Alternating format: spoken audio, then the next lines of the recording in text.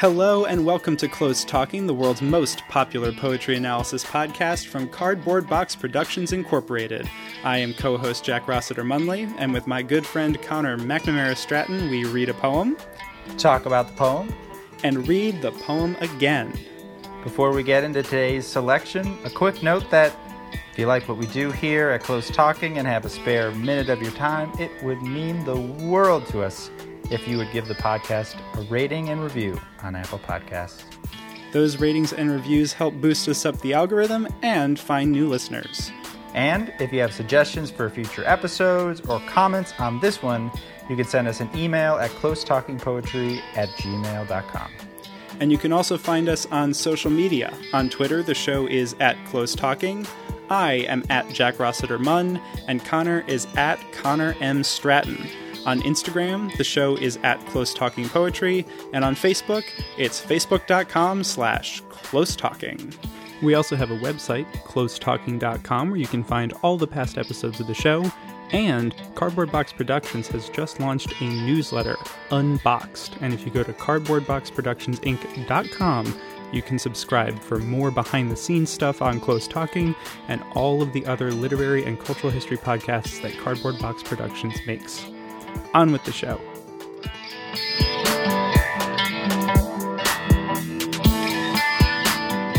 Hello and welcome to an all-new episode of Close Talking. I am your co-host, Jack Rossiter Munley. And I am your other co-host, Connor McNamara Stratton. And we are here with the very first episode in our special series on sonnets to close out Poetry Month 2020. Uno! Woo! Woo! I like that trumpet. How appropriately quasi-medieval. Ooh, foreshadowing for the episode. Nothing like a good fanfare to get things going right. You need a little fanfare for Sonnet Week. Yeah, absolutely. Yeah, so we're doing a week of episodes all about the form of the sonnet. We've talked about sonnets a whole bunch of different times on this podcast.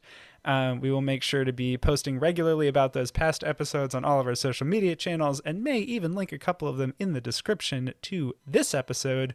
But today, to get things started off right, we will be covering all aspects of the sonnet and the ways that it has been deployed over the hundreds of years that it has been one of the most popular poetic forms.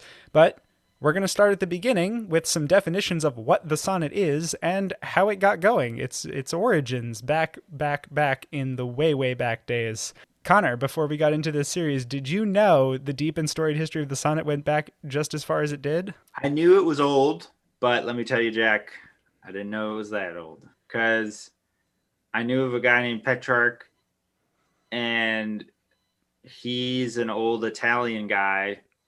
I didn't know how old he was, and then I didn't know he didn't create it, and so it's even older than I thought. I mean, Jesus Christ. It's not as old as that guy, but it's pretty old. He came before the sonnet. After Jesus and after Muhammad. Yeah. Before the Mormons. Considerably before the Mormons. Much before the Mormons. But the Angel Moroni post-dates the sonnet. Well, the coming of the Angel Moroni. I don't actually know how old Moroni is. But anyway, yeah, so sonnets classically are 14 lines and have a rhyme scheme. And they got started a very long time ago. So they got started under the reign of the Holy Roman Emperor Frederick II. And for anybody who's sort of charting that onto history, you've got the Holy Roman Empire. Our good friend Charlemagne was declared Emperor of the Romans in the year 800 by Pope Leo. So this comes about 400 years after the establishment of the Holy Roman Empire officially. And that geographical area is kind of the only really important part about that, which is like parts of what are now France, Germany, and Italy. And so while Frederick II was the emperor, and he's sort of like a writer emperor, he knew like 6 languages. He was really into that stuff. And so fostered kind of a literary court, which included Jacopo or Jacopo da Lentini, who is widely credited as the creator of the sonnet. And he lived from about 1220 to 1270. So the sonnet was created like the second half of the 1200s or the 13th century, because I always get confused between hundreds and centuries, so I'll just say them both. So that's kind of like where the germinations of the sonnet come in the very late medieval period, and right kind of a couple hundred years before the Renaissance fully started kicking into gear in Italy. Two things. Actually, one thing. The Holy Roman Empire, when I watch Jeopardy, I never get it right. It's always the Holy Roman Empire, or it's always what is the Holy Roman Empire. And Is I that why you get it never, wrong because you don't phrase it as a question? that's my first wrong turn, but then I'm not even, you know, suddenly I realize I'm on a bike and I need to be in a car. I mean, I'm like way off track. So I'll tell you that. Yeah, but I will say it's interesting because that is old. All right. It's really, really old. Like so old. Like we think Shakespeare's old. This is way older than Shakespeare. This is like almost twice as old as Shakespeare. Yeah. Which is kind of And why, like, every after a certain point, I think like pre 1850, everything is just kind of like, oh, it's all old stuff, just in terms of how like our brains process that kind of time. And it's like, nah, this is a lot of 1850s ago, you know? like it's pre-colonial. Like, isn't it? It's like they haven't even like started like all the bad evil stuff that Europe's about to do, they're just doing it to themselves yet, pretty much. You know? Like Yeah, anyway, this it's is still sort of like, you know, the tail end of the age of empires. I mean, this is closer. If you charted this in time, it's like closer in time to a lot of things that you would think of as being fairly ancient than it is to us today. Like it's almost 800 years ago. 800 years before this was like the Roman Empire was going on, and the various Islamic empires were spreading across northern Africa, and like, which even during this time they still existed, and like it's a long time for a poetic form to have stuck around, like kind of pretty much intact too, which is interesting. I mean, we'll get into all the ways that it's, you know, changed over time and as it moved from place to place, but like it's 14 lines and it rhymes, and 400 years later Shakespeare was writing 14 lines and they rhymed. it's hard to think of sometimes how old things are. And like I don't know. It's just it's one of those it's an interesting part of forms because they're like this thing that has a history and like a continuity through time, like in the same way that like a play, you know, like a Shakespeare play was performed during his time but continues to be performed today. And it's like it's just very interesting to me to like think about it in that way, whereas like some things, like a particular poem, like a specific poem, it is what it is and you can read it again, but that this form is like this nebulous thing, but it somehow began and then and it's still, I mean, that's why I'm excited about Sonnet Week, because the sonnet, I fucking love sonnets. They're so cool. Some of the best contemporary poetry that I read, they're sonnets. And they're doing like new things and they're messing around, but like they're still working with a similar core set of like formal constraints and stuff that got it going in, you know, pre-Renaissance Italy, Holy Roman Empire stuff, old stuff. And that's pretty cool. I like that. That's super cool. I mean, we'll be pulling out some of the threads of like how that journey happens over time, but I think not only is some of the most interesting contemporary poetry getting done in the form of a sonnet, but some of that history then informs what makes that work so interesting. Not just that it is so old, but that over time a form can accrue meaning outside of just what is inside of it. The form itself comes to mean a great deal because of the ways that it has been present for, at this point, almost 800 years. I was thinking about it in relation to like the novel, which has been around a fraction of the amount of time as the sonnet has, but it's a form that kind of struck a very significant chord, and there's a lot of reasons for that that are perhaps extra textual that have to do with how the marketplace works, for how works are like produced. But at the same time, a lot of the most exciting contemporary fiction work is being done in novels, and it is in the same way, like playing with the constraints of the novel form and adding, subtracting, changing, and just as there are, and we'll discuss different ways that the sonnet gets sort of changed so that there's a Shakespearean sonnet or a Petrarchan sonnet, there's an epistolary novel, and there's different points of view in novels. So it's a form that in part works so well because it can be like played with in the hands of the artist, and the basic form remains, but what it contains can really change a great deal. Shall we go all the way back to those ancient days in Italy and hear a Giacomo de Lentini sonnet? Let me hear some de Lentini. All right, this is Sonetto 26. And I will note, and I apologize ahead of time if I mispronounce this name. I'm doing the best I can, having tried to find somebody say it and failing, that the translation of this was done by Leo Zutawelle. So this is Sonetto 26. I've seen it rain on sunny days, and seen the darkness flash with light, and even lightning turn to haze, yes, frozen snow turn warm and bright, and sweet things taste of bitterness, and what is bitter taste most sweet, and enemies their love confess, and good, close friends no longer meet. Yet stranger things I've seen of love, who healed my wounds by wounding me. The fire in me he quenched before, the life he gave was the end thereof. The fire that slew eluded me, once saved from love, love now burns more. And I found that on a website called the Society of Classical Poets, where you can also read it in the original Sicilian. So we'll definitely link to that for anyone who actually knows Sicilian. I am not well versed enough to actually read it. I wish I was. I apologize, dear listeners.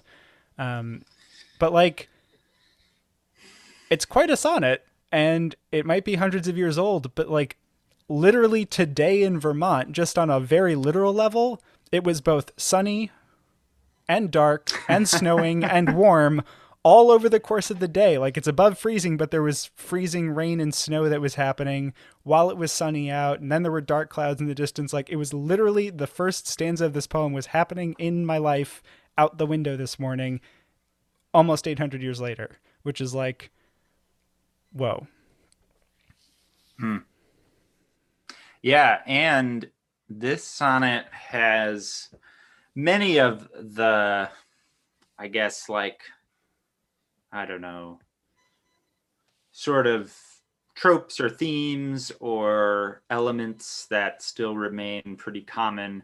I mean, love is obviously kind of the big general theme that sonnets often,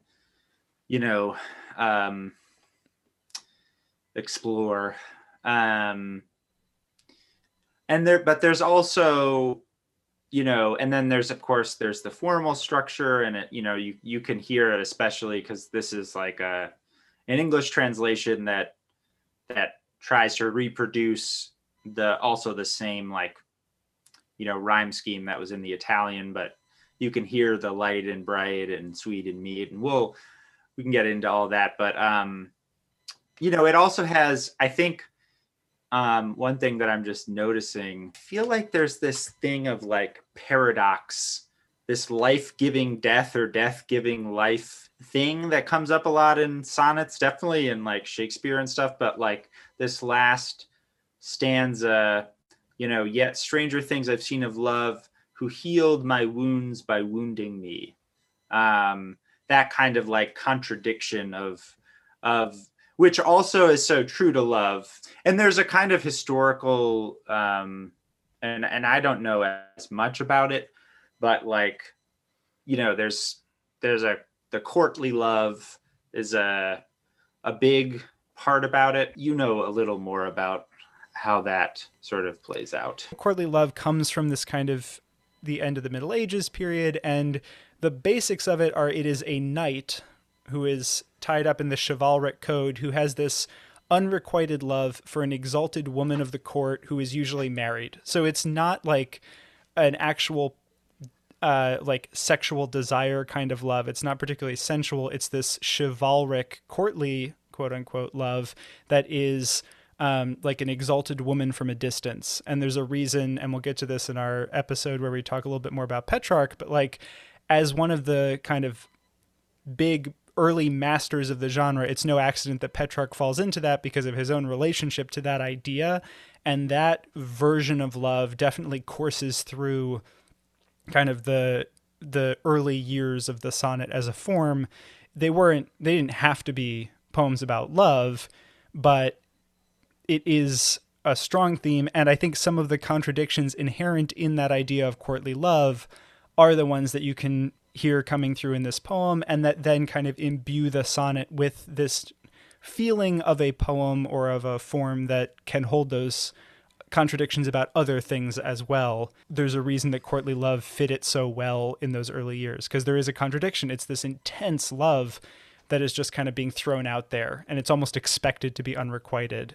And it's like this, perfect idea of femininity that the knight can dedicate himself to and then go out and act upon. Yeah, and just kind of like returning to the poem too, in this poem, like the first 8 lines are kind of like, I've seen these weird contradictions happen. I've seen it rain on sunny days and darkness flash with light, and sweet things taste of bitterness, and the bitter taste most sweet, and enemies confess their love, and all these things. And then there's like, even though I've seen all that, like love, fucking weird, like yet stranger things I've seen of love who healed my wounds by wounding me. The fire in me he quenched before, the life he gave was the end thereof. That life and end kind of coming together. And so there's this kind of like, sort of, as you were saying, internal thing. People often talk about sonnets as not just about love, but this kind of self-reflective and kind of argument, this but that sort of like internal wrestling that's happening. And you see that in this poem. Okay, a sonnet is like a little box made in a certain kind of way, or it's a little structure or a house or whatever. And there's like a few key elements that that we've mentioned. We have the rhyme scheme, we have the 14 lines, and then there's often a turn. And so in this poem, you have like 4 lines and 4 lines. Sunny days flash with light, turn to haze, warm and bright. Taste of bitterness, most sweet. Love confess, no longer meet. And that's also like the first extended part of the thought, right? Like, I've seen some crazy shit.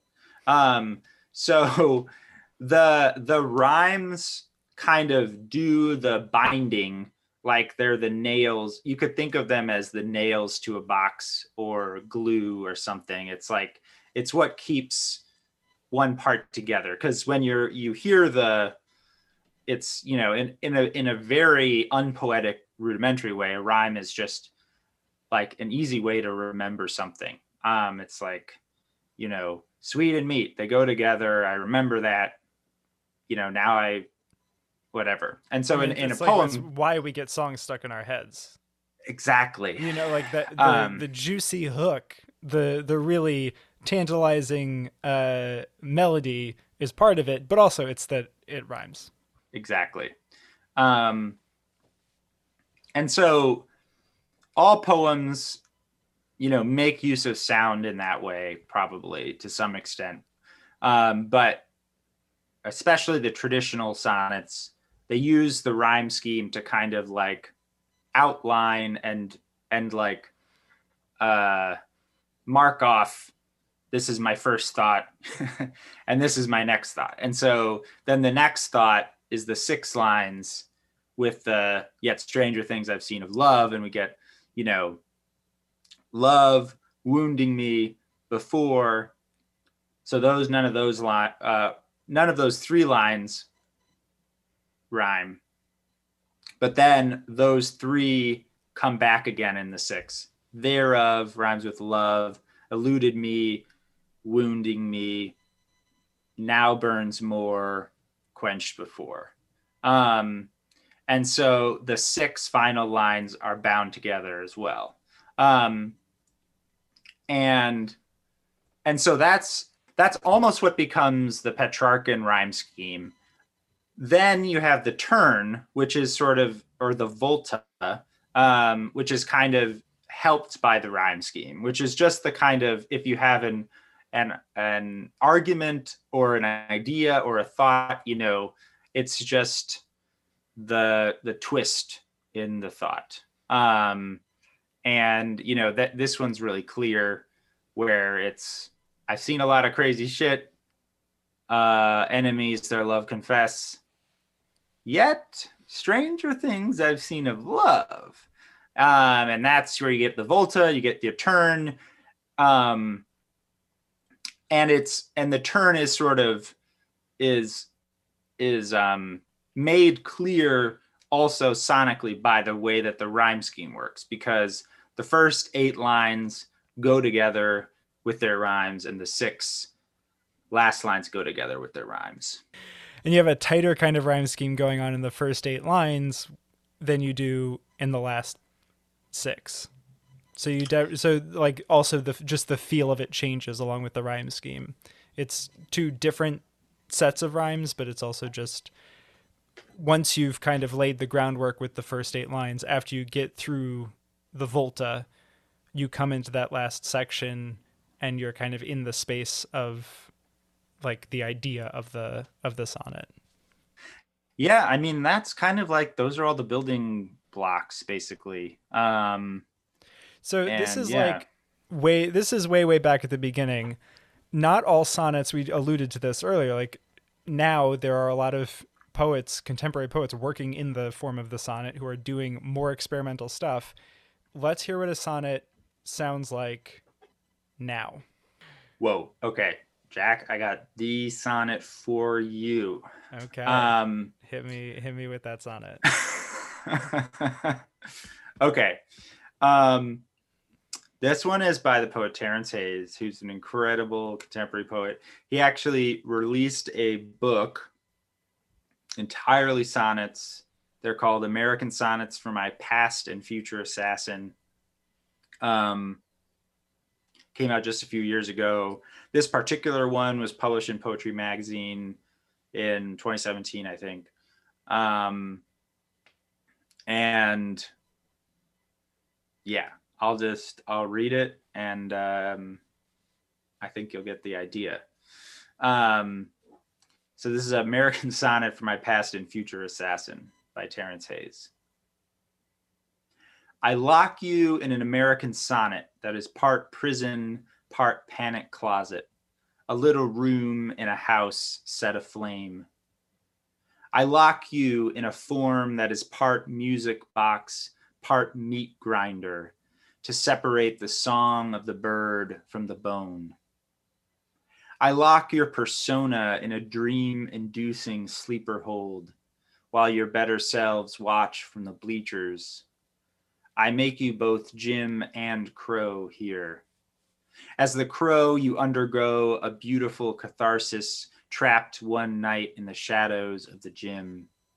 As the Jim, the feel of crow shit dropping to your floors is not unlike the stars falling from the pep rally posters on your walls.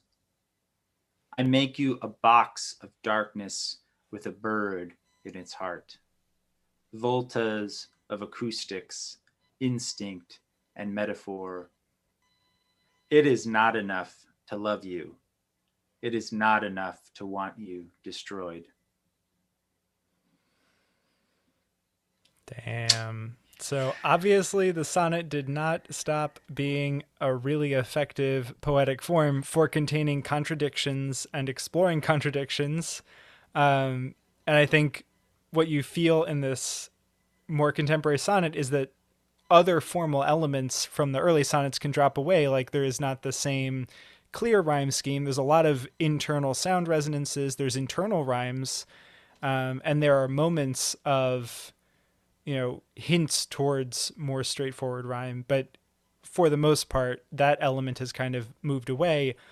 But you still have a turn. You still have the sonnet as a form to explore opposing ideas or contradictory notions, and I think it's encapsulated in the last two lines, or really the last two sentences, I should say, which straddle the last two lines. It is not enough to love you. It is not enough to want you destroyed. Which, if you have a poem called American Sonnet, or I Lock You in an American Sonnet that is part prison, the titles are sort of taken from the first lines because it's from the whole book. But yeah, it's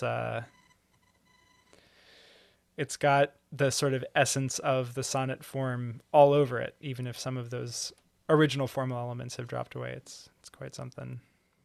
Definitely, definitely, and it speaks to just to kind of like reference one of it makes me think of we talked about sonnets with Dr. Hollis Robbins last year, and we and she has written a book called Forms of Contention, and she has written a book called Forms of Contention, and it basically tracks the lineage and the tradition of basically the Black sonnet tradition in America. And one of the things that I found very interesting in her work, and that I think really comes through in this poem, is there's a kind of formal part of the sonnet of the being trapped, where you're stuck in a kind of way, and there's a contradiction to being trapped, and that sort of aspect of the sonnet has Black poets since almost the beginning have like really explored and pushed that aspect of the sonnet in a way that's like especially resonant for like Black American experiences. And you like just in terms of allusion and reference, it's all here in terms of like locking you in American Sonnet that is part prison, like all the carceral mass incarceration. Then I make you both Jim and Crow here, and Jim is spelled like a gym you go to work out in, but there's the obvious like Jim Crow like illusion there, and it's also this kind of like the whole premise of American Sonnet for My Past and Future Assassin is this like someone's trying to kill the speaker, trying to assassinate him, both from the past. There's a past one and there's a future one, and so there's that kind of being trapped in a relationship with your assassin, that I think like has like describes the particular sort of like violent tension of being Black in America that I think Terrence Hayes is exploring. But it's also, there's all these contradictions of like the parts, like the little room in a house set aflame, part music box, part meat grinder. Which itself feels a little bit like a reference to the fact that, you know, sonetto or sonnet literally means little song, and it does come from way back in those long, long ago Italian days. It was taking not the exact form, but spinning off of existing forms of like folk expression at the times and kind of creating a formal structure out of them. And so when you say that the form is part music box, it has always been part music box. That like is a nod even back into the ways that the poetic form going back through all those years can feel like a kind of formal element that is like a prison. Exactly. And this is not related to this poem, but for some reason it makes me think about that. But there's a great article that we'll link to that's just called "Learning the Sonnet," just kind of talks about the craft of it. And I'll just read this quote because I feel like it contextualizes things really well.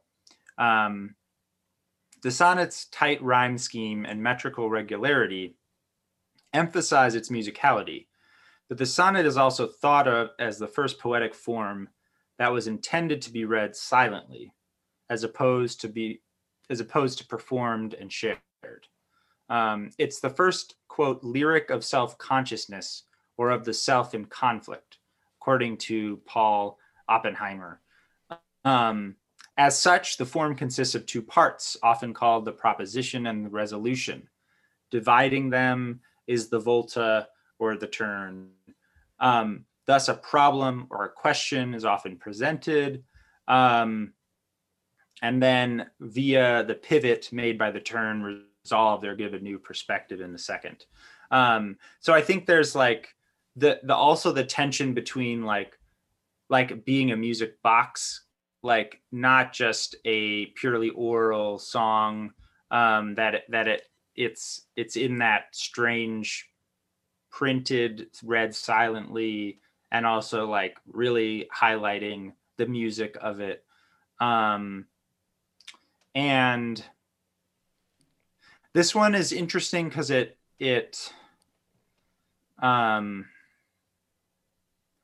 kind of turns. The turn is interesting to find in this. I also like that both music boxes and meat grinders mechanically function similarly. Like you wind up a music box or you crank the handle on a meat grinder, and you could even say that to make both of them work, you have to turn something, and then there's the turn that happens in the sonnet. I think all three of those pieces working together are very, very cool. Because there's not only the various like kind of references to the sonnet or to the idea of a sonnet, but there's also this very physical and grounded idea that is happening at the same time, because a music box is a box, a meat grinder is a box-shaped object that mechanically functions in a similar way, and then they both turn like a sonnet, which is what we are experiencing ourselves through in this poem, which I think is very neat. Yeah, definitely. Yeah. Definitely. I feel like the turn for me, I don't know that there is a single easy to find turn. For me, the turn is when it says, "I make you both Jim and Crow here." So it's sort of 6 and 8 for the lines for me. Yeah. Yeah. And I also find that Jim and Crow separated out is really interesting, because the places I go with that immediately are the Jim, GYM, is like the way that black bodies are fetishized, particularly through athletics, and then also commodified through athletic leagues. And Crow is like the entertainment industry and singing and performing. And so it's two different types of performance, but it's ways that like very often have been pointed to as like the way for certain exceptional individuals to escape out of, whatever container the country constructs for them. And you see right before Jim is referenced, you have this reference to while your better selves watch from the bleachers, introducing the sports metaphors. But then even later on, as the gym, the feel of crow shit dropping on your floors is not unlike the stars falling from the pep rally posters on your walls. There's this like extended sports element. Um, and then the sort of the darkness with a bird at its heart brings back the bird stuff, but just those kind of two, as the crow, you undergo a beautiful catharsis, trapped one night in the shadows of the gym, like this transformation through performance that can happen. Um, which again is Yeah. like this kind of rubbing up against some of the contradictions inherent there, where like certain individuals can attain wealth or can attain certain things, but still being trapped within an oppressive system, or then being tokenized, fetishized, all that sort of part of it, as well as the literal reference to obviously Jim Crow laws. Right. No, absolutely.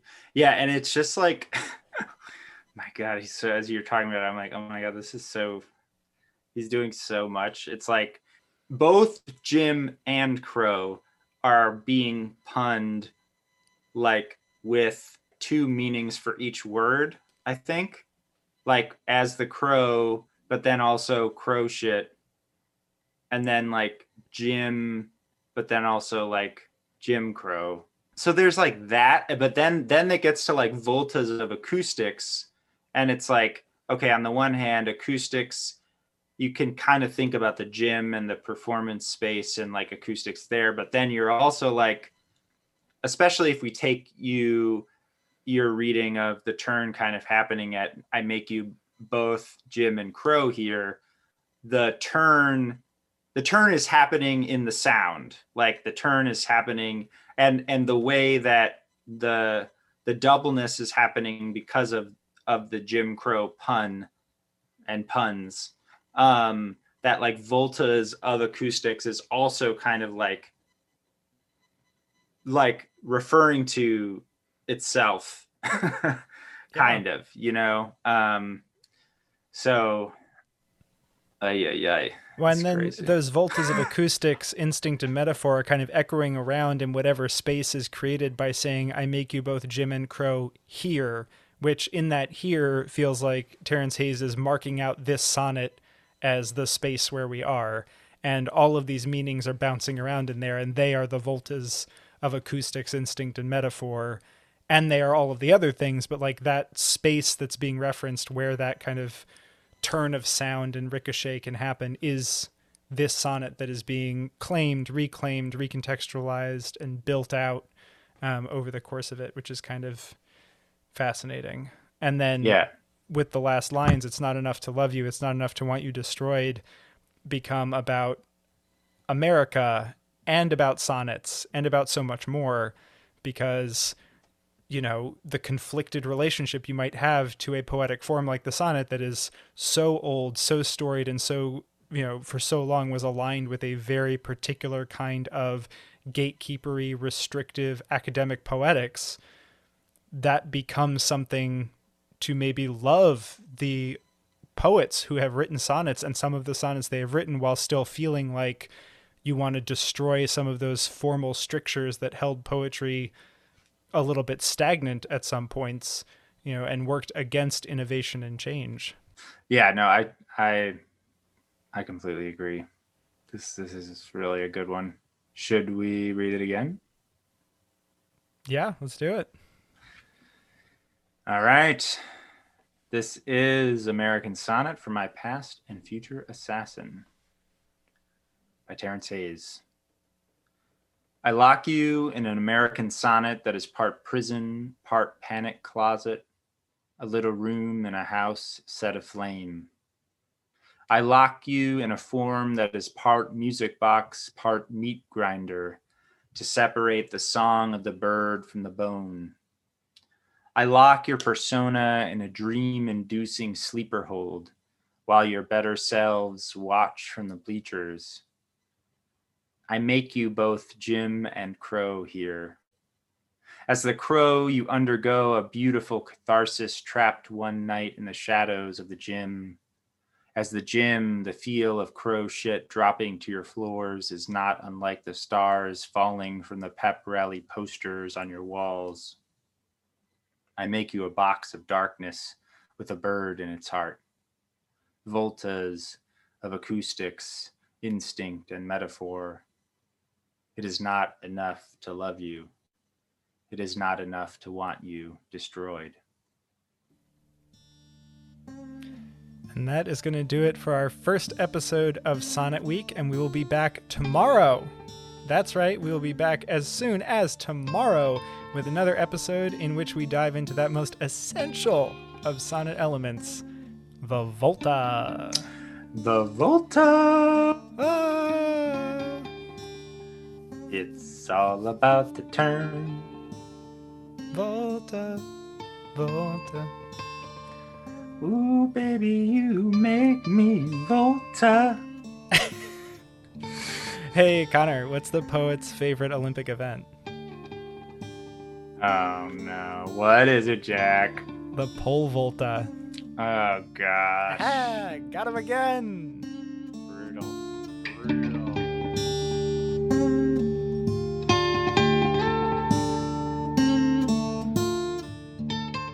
Hello, everybody. Thank you so much for listening. This is co-host Jack Rossiter Munley. Just reminding you that there are a ton of ways that you can get in touch with us, and we love to hear from you. It's always great to know if you have a different reading of this poem or any of the other poems we've covered, or if there are any poems you wish we would cover in the future. You can send us an email at closetalkingpoetry@gmail.com, or the show and Connor and myself are all on Twitter. That's another great way to connect. I am at Jack Rossiter Munn, Connor is at Connor M. Stratton, and the show is at Close Talking. You can also find us on Instagram at Close Talking Poetry, or on Facebook at facebook.com/closetalking. See you next time.